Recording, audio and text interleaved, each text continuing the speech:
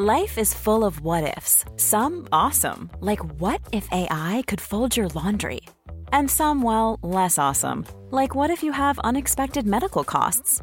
United Healthcare can help get you covered with Health Protector Guard fixed indemnity insurance plans. They supplement your primary plan to help you manage out-of-pocket costs. No deductibles, no enrollment periods, and especially no more what-ifs. Visit uh1.com to find the Health Protector Guard plan for you. Ukas annonsør I Foreldrerådet Ekstra. Det grillsesong. Endelig, alle dere som har fulgt meg gjennom en lang vinter vet at jeg har nesten strøket med av kjedsomhet. Men nå kan vi spise ute, vi kan leve ute, vi kan henge ute, og vi kan grille. Ekstra har sitt største grillutvalg noensinne, og hør godt etter nå. Her en del av grillutvalget deres. Habanero-pølser, salsiccia-pølser, black-aged pepper-pølser, cheesy bacon-pølser, beefy burger, cheesy burger, skinny burger, big beefy gourmet-burger, fiskeburger med hvitløk, fiskeburger med bacon, rødbet og søtpotetburger, soppburger, barbecue, grillfilet, svinenakke med oregano og tomat, urtemarinert fårefilet, brisket, eller brisket som det egentlig heter, T-bone steak, flank steak, tomahawk, laksefilet med pesto, laksefilet med sitron, scampi med hvitløk og urter, crispy fiskeburger med ost, kyllingfilet med sitron og urter, kylling overlår, gyros, kyllingspyd, smoke, barbecue, lårfilet av kylling og entrecôte. Takk for meg. Dette bare noen av produktene I Ekstra sitt største grillutvalg noensinne, og kommer blant annet fra Norges mest prisvinnende grillserie, Grill Perfekt. Flere av dere har ønsket dere en episode om noe jeg ikke vet hva I det hele tatt. Og det skal dere selvfølgelig få. Jeg vet at det finnes 3 trimester I graviditeten, ikke sant? 9 måneder delt opp I 3, 3 trimester. Men det jeg ikke vet hva som det handler om I dag, folkens, det det 4. trimester.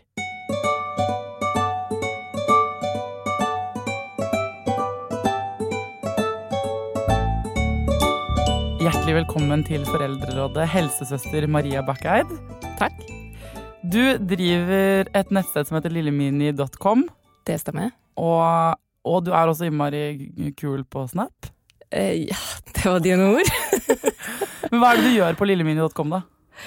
Du, der prøver jeg også å gi litt informasjon, litt kunnskap og litt tips og verktøy til foreldre, som de kan prøve å benytte seg av, hvis de strever med noe. Så vi har samme jobb? Eller altså, du gir jo tipsene, og jeg bare får folk til å gi tipsene for meg. Ja.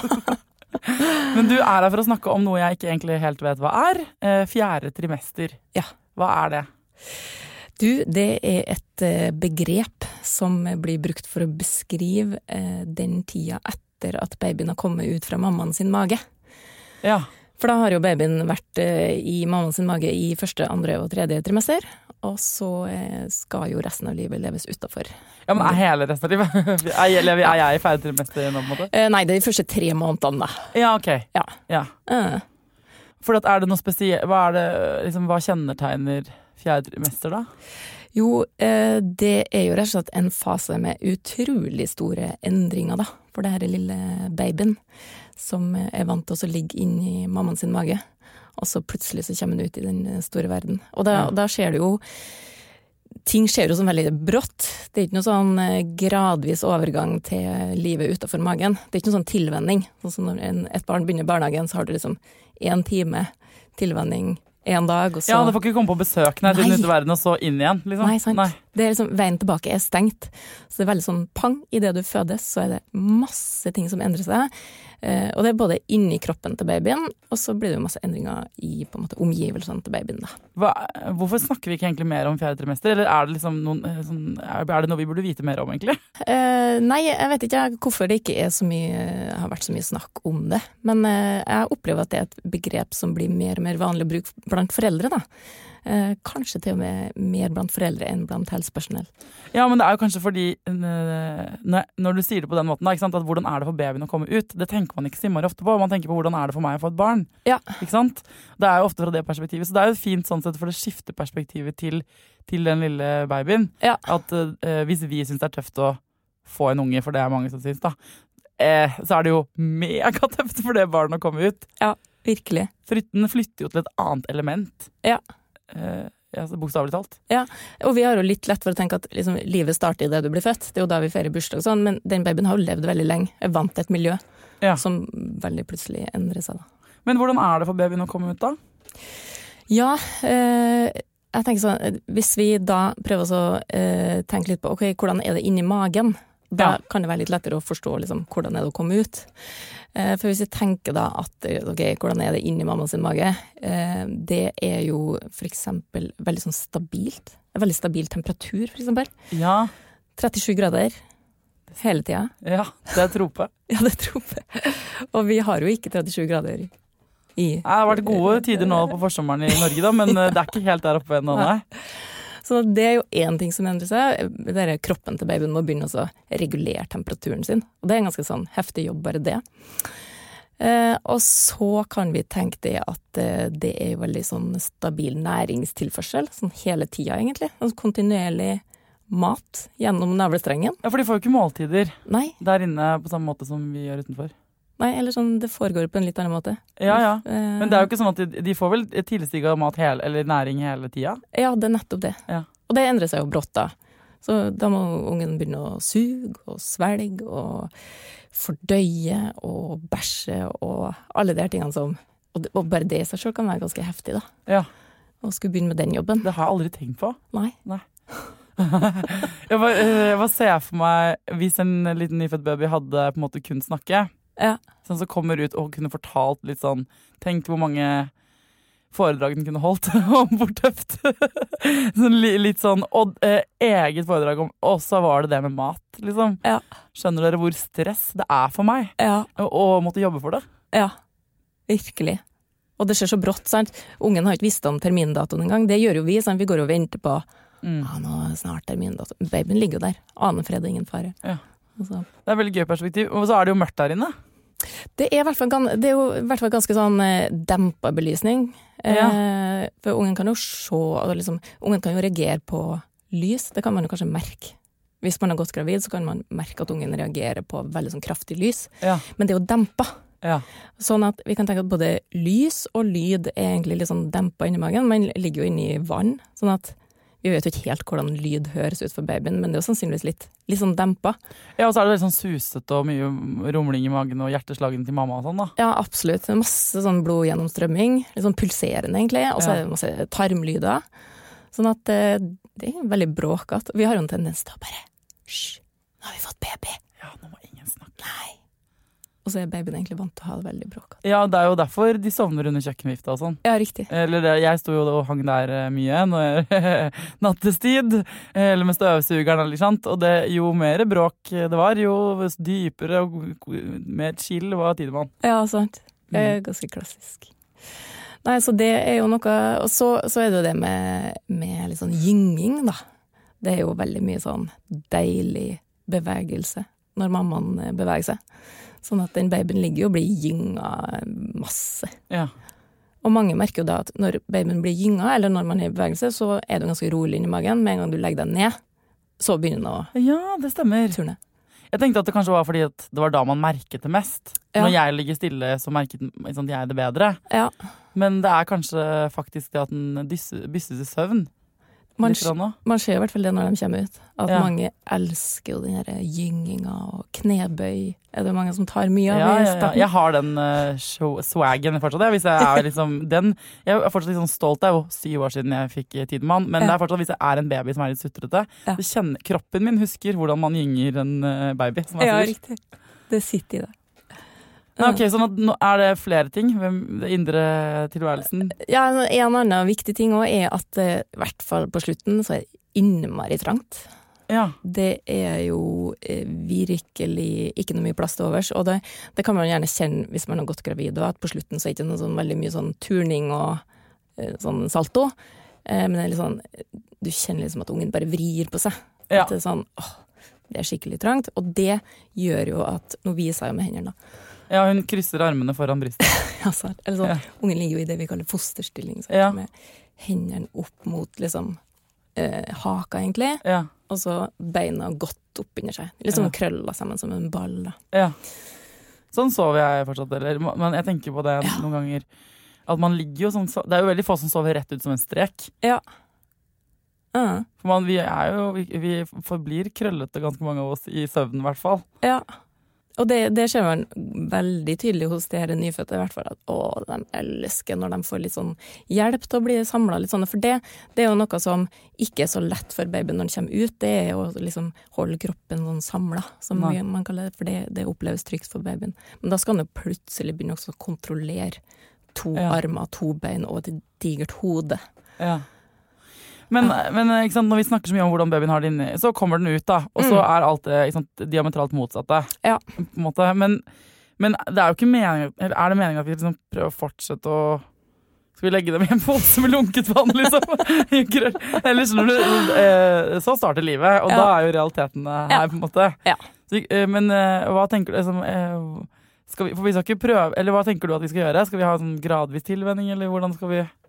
Ja, for det første så kan vi jo si litt om at denne overgangen da, til livet utenfor, det ser ut til at det kan oppleves veldig forskjellig for ulike barn. Det ser ut til at noen takler det liksom ganske greit. De litt sånn chill som person, da kan man si at jeg takler jo det meste. Og de kan jo sove gjennom det utroligste, sant? Og du bare ser at ok, det her går helt greit. Mens andre babyer ser man liksom streve mer da, med denne overgangen. Så det jo en ting man må... Hvordan kan man se det da? Nei, det jo forskjellige måter man kan se det på. Men man kan prøve også se litt etter sånn, det som jeg pleier å kalle stressignaler. Det høres veldig sånn voldsomt ut. Ja, for at alle babyer jo liksom litt grinete. Eller hvis man I hvert fall førstegangsmor, så vet man jo ikke forskjell på min baby og de eller sånn. Man har ikke noen forutsetninger for å kunne vurdere det da. Nei, men det man kan se litt sånn tegn før babyen begynner å grine da, så kan man se tegn på kroppen til babyen på at oi, nå krever liksom omgivelsene veldig mye av meg. Nå det rett før jeg går I krisemodus. Ja, at de begynner sånn å sparke og... Ja, det det ene. Men man kan se, for eksempel, man ser de her stresssignalene, kan man se, hvis man legger babyen ned på stellebordet, sånn I starten, så kan man se at for det første så slår de veldig sånn ut med hendene og kan få litt sånn skjelvinger, både I hender og av og til I underlepper også. Ja, før de begynner å gråte? Ja, liksom, du ser det, det her liksom voldsomt for meg. Ja. Og så kan man se, når man kler av babyen, så kan man se at liksom, huden blir litt sånn flekkete på en måte. Det kaller vi marmorering, at det akkurat som det blir sånn lite mønster I babyhuden. Ok. Og det handler om at nå jobber liksom det her temperaturreguleringssystemet jobber liksom sånn på spreng for å holde stabil temperatur. Ja. Så det liksom de indre prosessene I kroppen som jobber noe voldsomt da. Ja. Og så kan man også se at en baby plutselig begynner å hikke og nyse og gulpe litt sånn samtidig. Litt sånn, det skjer voldsomt mange ting samtidig. Yes. Det kan jo være helt sånn naturlig at en unge hikker, men hvis man ser mye sånne tegn samtidig, da kan det være et tegn på at ok, nå har vi kanskje krevd nok av denne babyen. Nå skal vi kanskje ta den opp, så ta en pause I stellet eller et eller annet da. Der kan man jo klassisk se på helsestasjonen. Når man kler av babyen og skal putte den på vekta, for eksempel, for første gang. Så kan man se de her tegnene da. Ja, og da skal man på en måte abort mission, altså man skal liksom ikke skal man slutte å veie, skal man liksom pakke sammen? Nei, man må jo få veie den babyen da, men man kan jo være litt sånn kjapp på da, med å gi den babyen litt sånn støtte, ta den opp og holde den inntil seg etterpå, eller å samle den I et teppe for eksempel, varme den litt. For det hindrer jo at ungen må gå til det steget og begynne å gråte. Ja. For det gjør de jo til slutt. Når det blir tilstrekkelig ille, så gjør de jo det. Ja, ikke sant? Men for det sånn at de ikke burde gråte?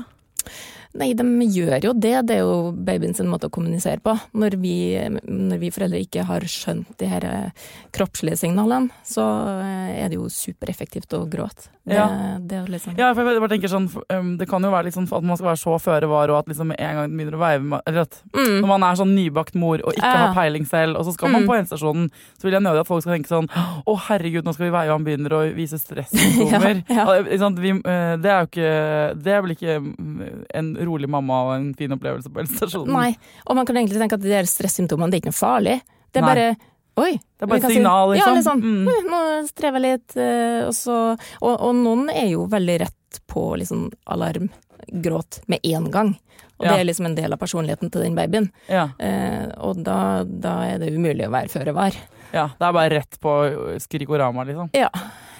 På hvilke andre måter, altså vi kan se etter de stresssignalene, men hva annet kan vi gjøre, hvordan kan vi legge til rette for at overgangen blir smooth for dem? Det da. Da begynner vi å komme inn på litt sånn tips. Ja, gjerne. Ja. Jo mer konkret, jo bedre. Ja, ikke sant? For det første, som litt sånn overordnet greie, så litt lurt å bruke litt sånn tid på å bli kjent med ungen sitt språk, da. Både gråten og liksom kroppen. Og det jo, man kan tenke at det virkelig som å lære seg et nytt språk, da. Og alle som har studert arabisk tenker jo ikke at det skal vi lære oss på en dag. Det tar tid. Og sånn det med babyer også. Det tar innmari lang tid å lære seg. Men det sånn hvis du da som har masse kontakt med babyer og kan mye om babyer, lærer du deg fortere språk til en ny baby? Har de sånn universalt språk på noe vis, eller? Nei, jeg vil si at altså noen jo så lett å tyde. Noen liksom, hvis vi tenker i forhold til norsk da, noen snakker på en måte nesten vårt språk. Si at en svensk, det veldig lett for oss å lære. Ja. Si at det som noen babyer snakker svensk. Det lett å tyde. Og så det noen som kommer ut og snakker arabisk, liksom. Ja. Og dem kan være vanskelig for foreldre å tyde, og det kan være kjempevanskelig for oss helsepersonell å tyde også. Ok, for det ikke sånn, jeg tenker at det sånn at hvis du har fått det barn nummer 1, da, så bruker du litt tid på å lære det når du kjenner. Og så det ikke sånn at du da ferdig utdannet til barn nummer 2. Nei, det det. Nei, ikke sant? Det som så kinky. Så hver gang så starter man egentlig med en litt sånn ny språkopplæring. Ja, men gjør egentlig det. Du har jo med deg noe erfaring fra barn nummer 1. Ja, så det vel noen generelle råd man kan følge. Ja. Men hva mener du? Hvilke småting skal man se etter da, eller? Nei, det litt det jeg snakket om i sted. Altså bruk tid. Å være bare med babyen. Og da det jo litt sånn, kanskje vi skal ikke ha besøk hele tiden, for eksempel. Det sier nesten alle ekspertene som der inne. Ja, og det sånn teit sånn standardråd, men det så innmari viktig. Det vel derfor alle sier det. Ja, det det jeg tenker, og så tenker jeg liksom lurer på hvor mye folk der ute følger det egentlig. Ja. For at jeg også fikk det rådet, og så tenker jeg sånn, men i forhold til hvor mye som skjer i mitt liv på en vanlig dag, når jeg ikke har et nyfødt barn, så selv et besøk om dagen veldig stillesittende, og liksom lite aktivt for meg i en barselsituasjon da. Ja. Men jeg hører du sier det, så man må ikke ha så mye besøk, folkens.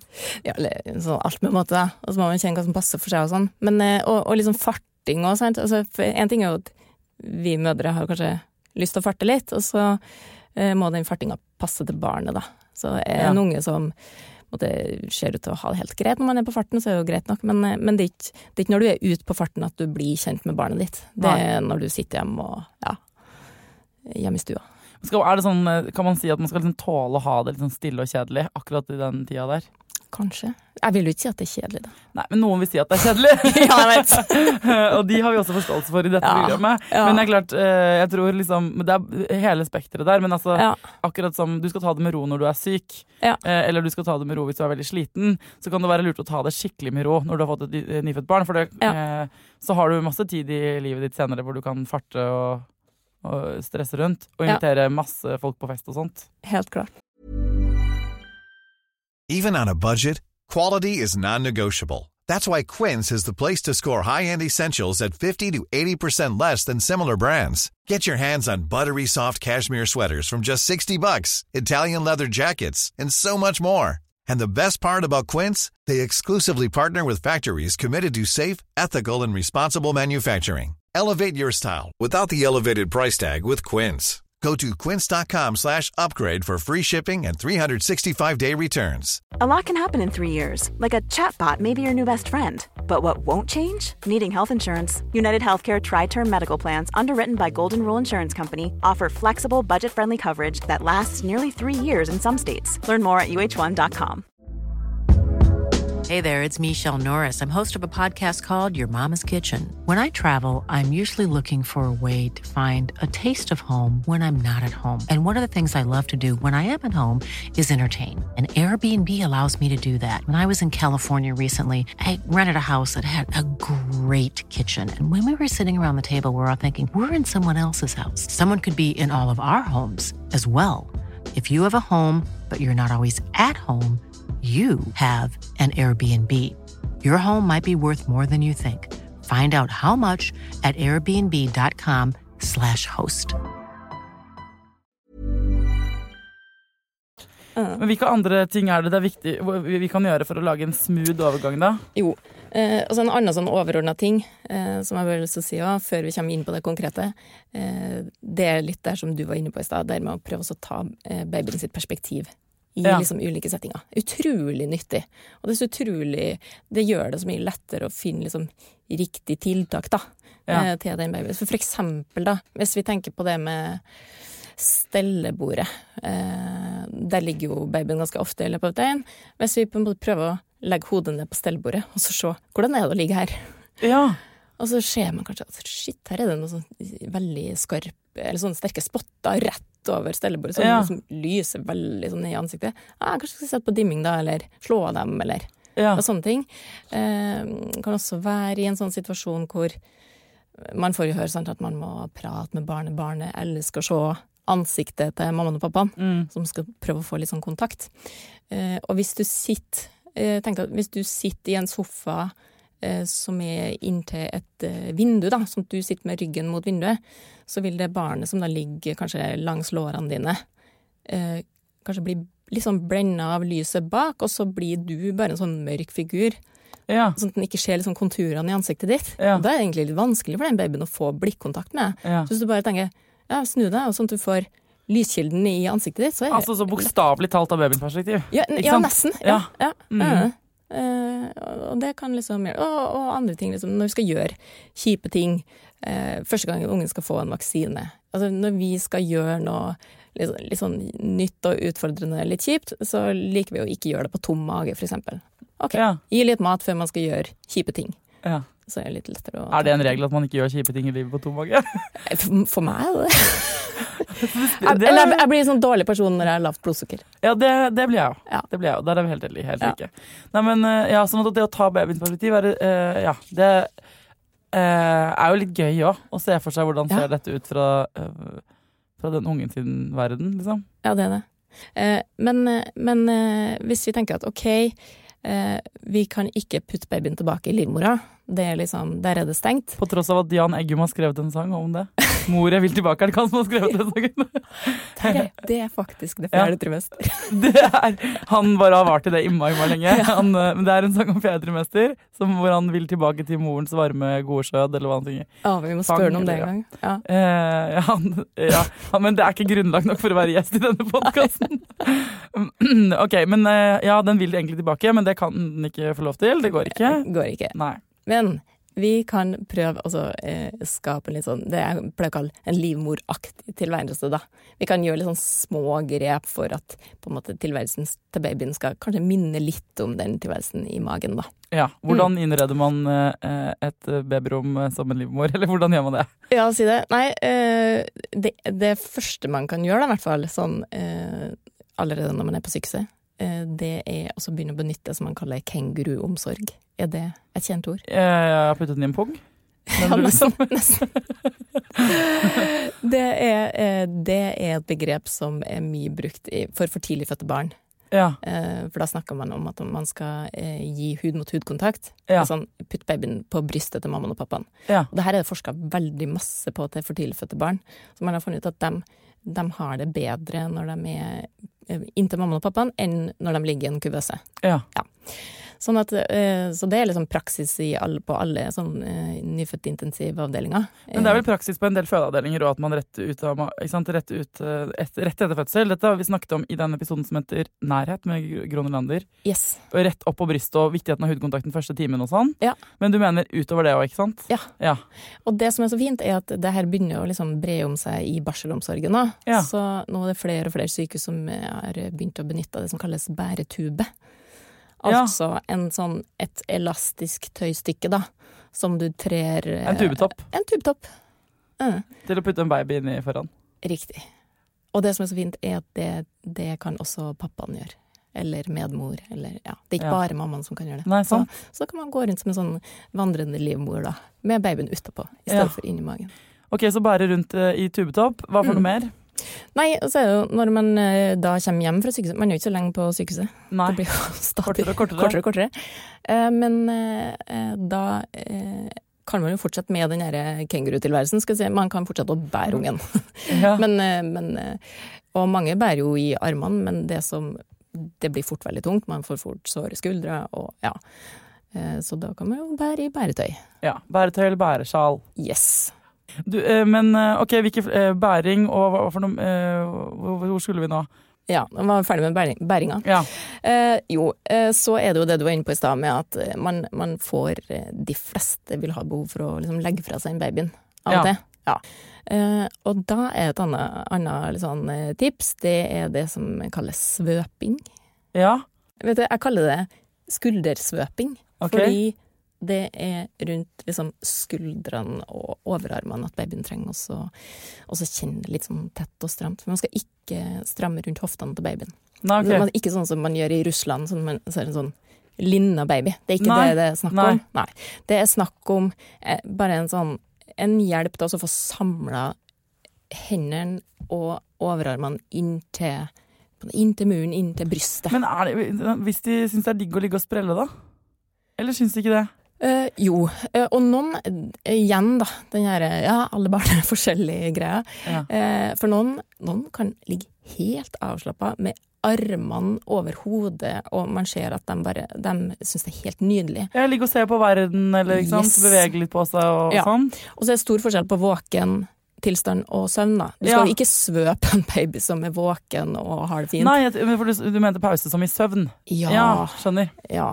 For de skal begynne å bruke denne kroppen, selv om de litt sånn, vi veldig sånn umodne i starten. Sånn, ja, men vi forblir jo umodne hvis ikke vi får brukt den. Nettopp. Så det utrolig viktig å få beveget på den kroppen. Ja. Så lenge ungen synes det ok å ligge der og være våken og bevege seg, så det superviktig. Men dette et triks hvis ikke ungen din synes det umiddelbart kjempedigg å ligge med strake armer og sove, så kan du svøpe over skuldrene, men hvordan fungerer det da? Jo, og det litt sånn øving, det akkurat som det med bæringa litt sånn øving, man må gjøre det noen ganger for å få litt sånn teke på det. Og man kan godt øve på de her tingene før ungene kommer, hvis man har muligheten til det. Øve på en bamse. Det vanskelig liksom? Nei, men jo tryggere vi i det vi gjør, jo tryggere, eller sånn, jo roligere blir babyen da. Så hvis vi gjør alt vi gjør for første gang, da knoter vi litt. Snakk for deg selv. Ja, det er sant. Men kan du bare klare å beskrive det? Mor, hva du gjør? Altså, du surrer noe rundt skuldrene til babyen? Ja, og egentlig i starten så holder de massevis å bruke sånn helseteppe, sånn som man har på sykehuset, sånn teppe med hull. Ja, bomull. Det fint, for det litt sånn pustende. For det greit at det ikke blir alt for varmt. Ja. Og så tar man og bare legger det utover senga, så legger du barnet, og så har du teppekanten på en måte opp til skuldrene til barnet. Og så samler du den ene hånda. Nå sitter jeg og viser deg. Ja, hun legger en hånd på brystet. Og så tar du liksom teppet over den hånda, sånn at den holdes litt på plass der. Ja. Og så strammer litt rundt skuldre her, og så liksom smetter du det teppet bak ryggen til babyen. Ja. Og så tar du den andre hånda opp mot haka, eller opp mot munnen. Det synes de veldig deilig. Mange roer seg av det. Og så tar du liksom teppet rundt den skuldra. Men jeg har hørt, jeg vet ikke om dette stemmer, men liksom, det litt sånn diskusjon rundt om dette her bra eller ikke, eller alle eksperter enige om at det lurt å gjøre det? For noen sier sånn, tvangstrøye på babyer, de må få lov til å slappe av og være fri og sånn. Ja, og de skal få være fri så lenge de synes det deilig å være fri. Ja, men dette tips hvis de ikke roer seg, så kan det her hjelpe til. Ja. Og igjen, nå vi litt inn på det som jeg sa, som vi voksne ikke ville synes var så deilig. Sånn, vi tenker at det tvangstrøye, baby litt annerledes. Det å få hjelp til å samle kroppen, så deilig. Men det ikke sikkert at babyen roer seg med en gang. Du har festet det teppet, og så har du en sovende baby. Du må kanskje svøpe først, og så tar du babyen opp inntil deg, og så tar du det her knebøyene, og så kan de gjerne roe seg. Ja. Og så kan det hende at du kan legge den ned etterpå. Ja. Da gikk du galant over til neste, som bevegelsen da. Altså imitere den, være litt gyngete. Ja, gyngete. Ja. Det fabelaktig. Men det jo veldig slitsomt hvis man trøtt selv, at man må drive og gynge. Så det jo lurt å gynging med måte, på en måte. Ja, det helt klart. Men så det litt sånn at noen babyer strever mye i starten, da, og det kan jo være, vi kan tenke at det litt sånn, det sånn brå overgang å komme ut i denne verden, men det jo også noen babyer som har noen plager, som har noe ubehag eller noe smerter som ikke nødvendigvis så lett for foreldrene å få øye på sånn med en gang. Og de vil jo ha innmari vanskelig for å roe seg. Ja. Og de babyene trenger jo ofte ekstremt mye av den her livmoraktige tilværelsen. De trenger kroppskontakt og vugging. Og, altså, de her foreldrene jobber kjempehardt. Og de kan få høre at legg fra barnet, du må ikke vende den til det der voldsomme gynginga. Men de foreldrene vet jo at alternativet er at den gråter, liksom. Gråt, ja. Så... Og de første 3 månedene det jo, og det de fleste eksperter helt enige om, da, at det unntakstilstand uansett. Ja. Så da gjør man det man må da, for å få det barnet til å roe seg. Ikke sant? Og der det nå, vi peker jo egentlig du bare på mange veier til det målet, ikke sant? Fra babyens perspektiv også da. Og så det vel... Men hvis det liksom ikke hvis man ikke får roet barnet, så må man jo søke hjelp noe sted da. Det det som så viktig. Og det noe jeg prøver å liksom formidle ofte, for det så viktig. For jeg opplever at mange foreldre, og de står sånn på, og de holder så lenge ut, og man prøver, og så googler man jo og får råd fra hele verden, som velmenende råd da. Det velmenende råd, men alle råd ender med at du har kreft og kommer til å dø, nesten på internett, hvis du googler lenge nok.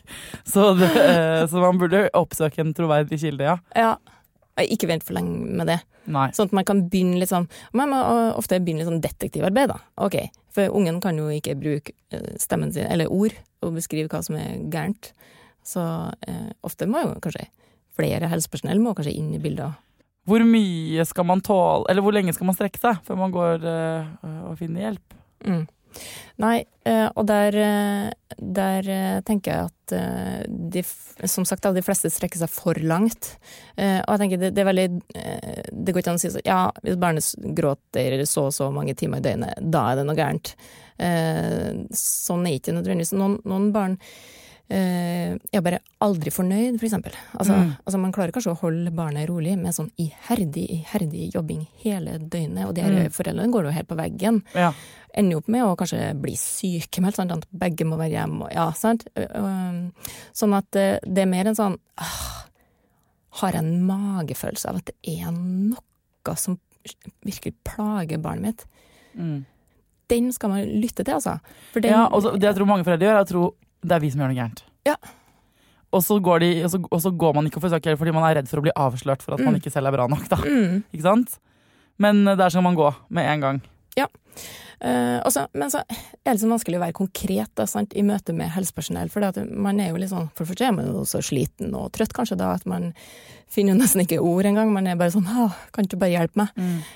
Og så det vanskelig å vite hvilke ord skal man bruke, hva som viktig for helsepersonell å vite om, for at man skal begynne å liksom tenke, det sykdom eller ikke, sant? Ja.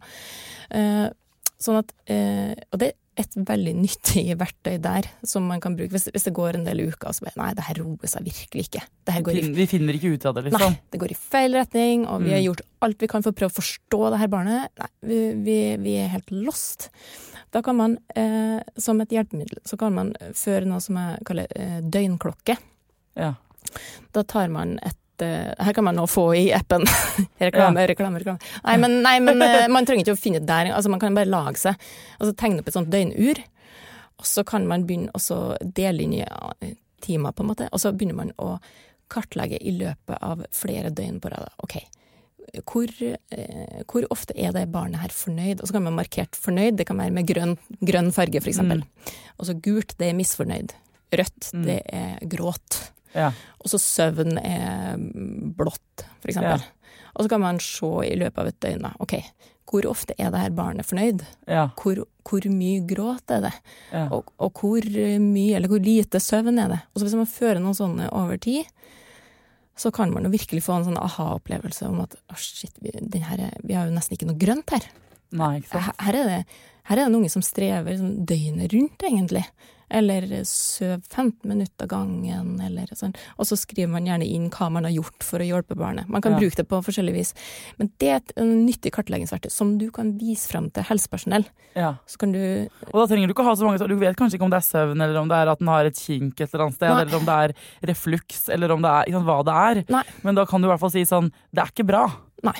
For det et veldig lurt triks, for da har du på en måte en dokumentasjon på at det ikke sånn som det skal være, se her. Riktig. Og så det opp til dem å hjelpe til å finne ut hva det Riktig. Fordi det jo mange som sender mailer og sånt til meg, og som jeg snakker med, føler at, selv om det finnes tusenvis av helt fantastiske helsesøstre og brødre, holdt jeg på å si, der ute, og leger og sånn, så det jo mange som forteller at de liksom ikke føler seg helt forstått alltid, eller nei, men det går seg til det der, vet du. Det bare, ja, sånn det å ha en liten baby. Og så går de for lenge med den beskjeden. Og det helt klart, den beskjeden, den funker stort sett. Det stort sett sant, det. Men de tilfellene det ikke sant, da, fordi det en eller annen underliggende problematikk, så kan det være innmari lurt å si sånn, det skal ikke være sånn her. Se på alle de røde områdene på klokka mi. Og sånn har det vært over tid. Og så kan det være litt sånn klassisk da, akkurat når man på helsestasjonen eller hos legen, så ligger den her ungen og smiler, sant? Altså, flørte med helsesøster. Ja. Og så sier du, ja, vi strever sånn. Nei, men det ser ut som man har det veldig fint. Så akkurat det 10 minutter man inne til legen, det ikke nødvendigvis representativt for hele døgnet. Så det kan være en måte å synliggjøre litt det på da. Ok, så når det gjelder 4. trimester, så kommer det jo den største overgangen i vårt liv. Det det jo faktisk helt til vi dør. Den største overgangen vi kommer til å ha. Uansett hvor mye du flytter på deg i livet, eller samlivsbrudd du måtte gå gjennom, eller kjærlighetssorg, eller hva som helst, så fødselen din, når du ble født, det det verste du går gjennom. På en måte. Det i hvert fall en stor overgang, virkelig. Ja. Det litt kjipt å tenke på. Jeg orker ikke å tenke på at det det verste. Jeg må tenke at det en stor overgang. Det en penere måte å si det på. Og da det jo, sant, for hvis jeg skulle prøve å oppsummere litt de der tipsene du kan gjøre da, hjemme for at babyen skal liksom føle seg at det blir litt smoothere overgang, så det med å liksom være mye inntil deg, så hud mot hud, og da dette med bære inntil i den tubetoppen, eller i annet bæretøy. Det noen liksom fallgruve med den bæringen? Jeg føler alle snakker om bæring. Bæring, det det beste for alle alltid. Ja, og det litt sånn viktig å si, for det jo en del mødre som bare kjenner at nei, jeg klarer ikke å bære så mye, og det ser ut som at ungen min nå egentlig blir litt sånn stress, og man blir klam og varm, og det helt ok.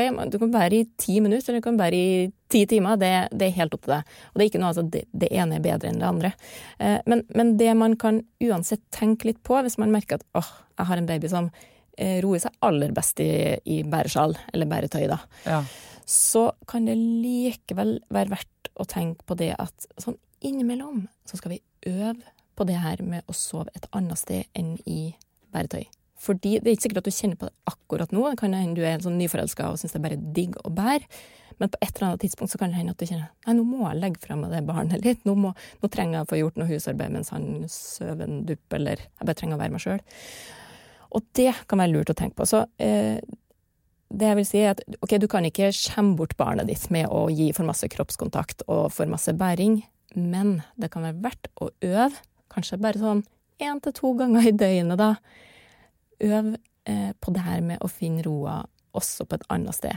Oppi Selve innsovningen. Ved innsovninga, tenker jeg på nå. For at de gamle eldste triks i boka jo å begynne en trilletur, babyen sovner, parkere vognen.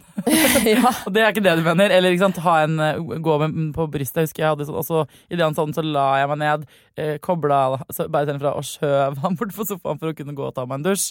Ja. Det ikke det du mener, det selve innsovningen. Ja. Og da mener jeg ikke sånn, ungen må lære å sovne selv, helt fra starten, for det virkelig noe som trenger, eller de fleste vil jeg si, trenger også øve seg lenge på det, og så vil man etter hvert klare det mer og mer selv, men de trenger masse støtte i starten. Men hvis man 1 til 2 ganger i døgnet, på det tidspunktet kanskje hvor babyen aller roligst, da, har lettest for å sovne, kanskje på formiddagen, så liksom når du har gitt ungen mat, ny bleie, ok, nå den skikkelig sånn god og døsig kanskje, legg ungen ned, kanskje legg deg attmed babyen, legg i hånden på den, kanskje legg ansiktet helt inn til babyen, kanskje, ja, og så kanskje lage en sånn lyd, den ofte livmorlyd, ja, hysjing, det veldig bra, og så kanskje sånn 1 av 10 ganger, eller 1 av 5 ganger, så funker det da i starten, men så hvis du øver lenge, så vil det etter hvert funke oftere og oftere. Ja, smart. Og da har du gitt den et lite kurs uten at den vet det, som vil gagne deg godt når den blir kjempestor og tung, og du tenker, nå det nok. Nå du 6 måneder. Nå orker jeg ikke mer. Ja. Nei, ok, bra. Men også det med å passe å se ting på fra babyens perspektiv. Legg deg ned på stellebordet. Legg partneren din ned på stellebordet. Sjekk om det liksom, får du spotlight rett i trynet, så det kanskje ikke så digg å ligge der. Og vær rolig når du kommer hjem fra sykehuset.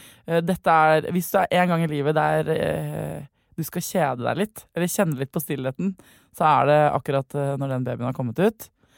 Men det betyr ikke at du kan gjøre hyggelige ting også. Ja. Og de fleste synes jo det kjempehyggelig. Nå snakker jeg til dere som sier jeg orker ikke, jeg vil ut. Kanskje du skal prøve likevel å ta det litt mer chill enn du pleier, i hvert fall. Ja. Hjemme. Og hva for noe mer? Er det noe sånn, må man ha mye dunkel belysning, eller? Rundt babyer? Nei, i utgangspunktet, de skal bli vant til verden. Så man må liksom ikke tenke at, nå må vi... Så må de jo skjønne at livet er strålende sol, liksom. Ja, og det er det jo. Og på dagtid så skal de utsettes for lys, og det er jo liksom, det er naturlig, sånn skal vi ha det. Men noen trenger jo faktisk å skjermes litt for liksom, i hvert fall det kraftige lyset akkurat når de skal sove. Men sånn, i våken tilstand så skal jo ungen utsettes for vanlige ting. Men det vi kan tenke er at de er litt sånn filterløs, på en måte. De tar inn liksom hele verden uten å sortere. Sant? Nå sitter jo vi og ser på hverandre, vi ser ikke på andre ting i rommet, men hvis vi bærer en baby rundt i stua, så liksom, ungen tar inn alt. Ja. Og derfor er det at vi kan tenke at vi kan skjerme dem litt av og til, hvis de viser tegn til at nå er det nok. Men du, hvis folk vil finne ut mer om det 4. trimesteret, så kan de jo sjekke ut appen din, da, eller nettstedet ditt. Det kan jeg, vet du, og så skriver en del om det her på Instagram også, bare noen korte tekster. Lille Mini der også, eller? Der er det Lille Minis, faktisk. Ja, for det er enkelt for oss. Nei, Lille Mini var tatt. Ok. Men så bra. Og så er det liksom, hvis du skulle helt til slutt si sånn, hva er det liksom viktigste rådet du har til nybakte foreldre, da?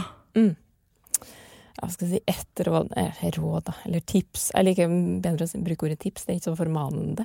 Greit, det viktigste tips. Nei, vet du, jeg synes at foreldre generelt bør stole mer på seg selv, for at foreldre sitter på så utrolig mye bra, og foreldre blir så utrolig fort eksperter på sitt barn, fordi at foreldrene er med barnet sitt hele tiden. Sånn at det skal noe til at andre vet bedre enn deg, og derfor, når du da skal ta inn alle de her rådene som alle gir deg da, så la de rådene gå gjennom liksom, magefilteret ditt. Ok, synes jeg det her høres fornuftig ut, eller vet jeg at det her bare ikke er noe for meg og mitt barn? Ok, dropp det hvis du synes at det høres ut som noe tull, og så gå for magefølelsen din, gå for det du kjenner rett da. Og hvis det er litt forvirrende fordi du nettopp har søkt råd fordi du har ikke noe magefølelse, ja, da er det lov til å vende seg ut der inne. Men det er innmari digg. Det er veldig digg når dere eksperter sier at de skal stole på oss selv, men det er veldig frustrerende hvis det er nettopp det du ikke føler at du kan gjøre. Ja. For jeg husker jeg kunne si sånn, nå sier dere stole på meg, men jeg aner ikke hvorfor han gråter. Jeg vet ikke, det er derfor jeg kommer hit. Fordi jeg lurer på om dere kan fortelle meg hvorfor han gråter. Sånn at det kan være et tveegget sverd. Yes. Men det er innmari, hvis noen helsepersonell sier noe du ikke liker, eller som ikke stemmer for deg, som tenker at, ja, jeg vet jeg kom og spurt om råd, men nei, det der resonerer ikke med meg. Da skal man lytte til den skepsisen da. Kan vi si det sånn? Absolutt. Tusen takk for at du kom, Maria. Det var skikkelig koselig å ha deg som gjest. Ja, det var hyggelig.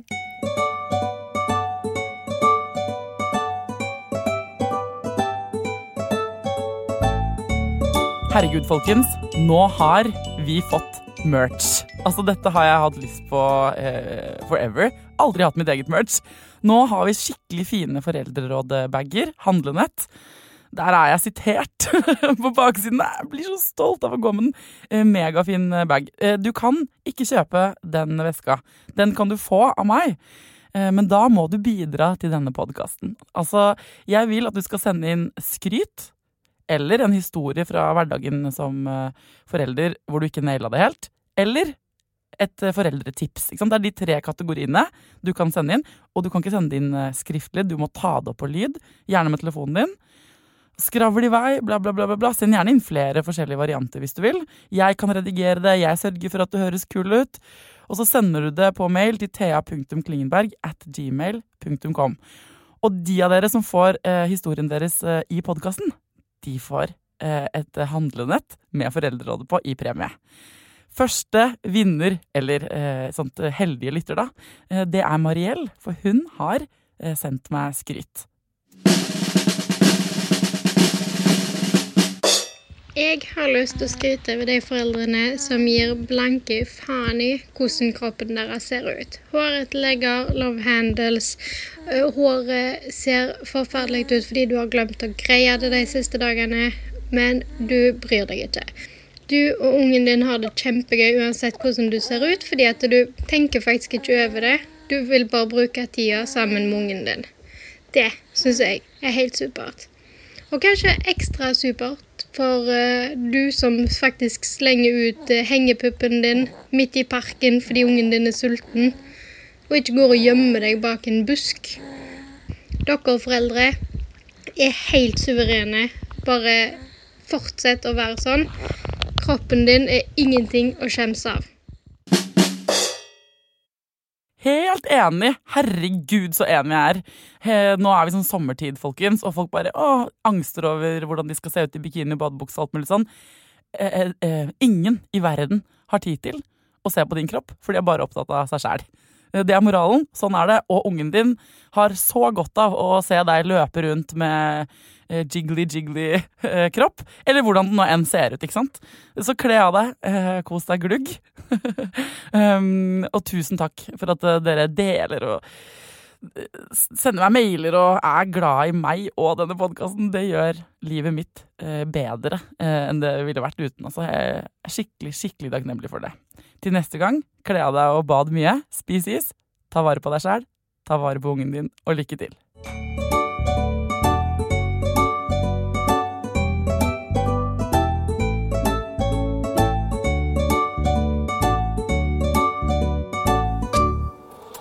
Produsert av Rubicon.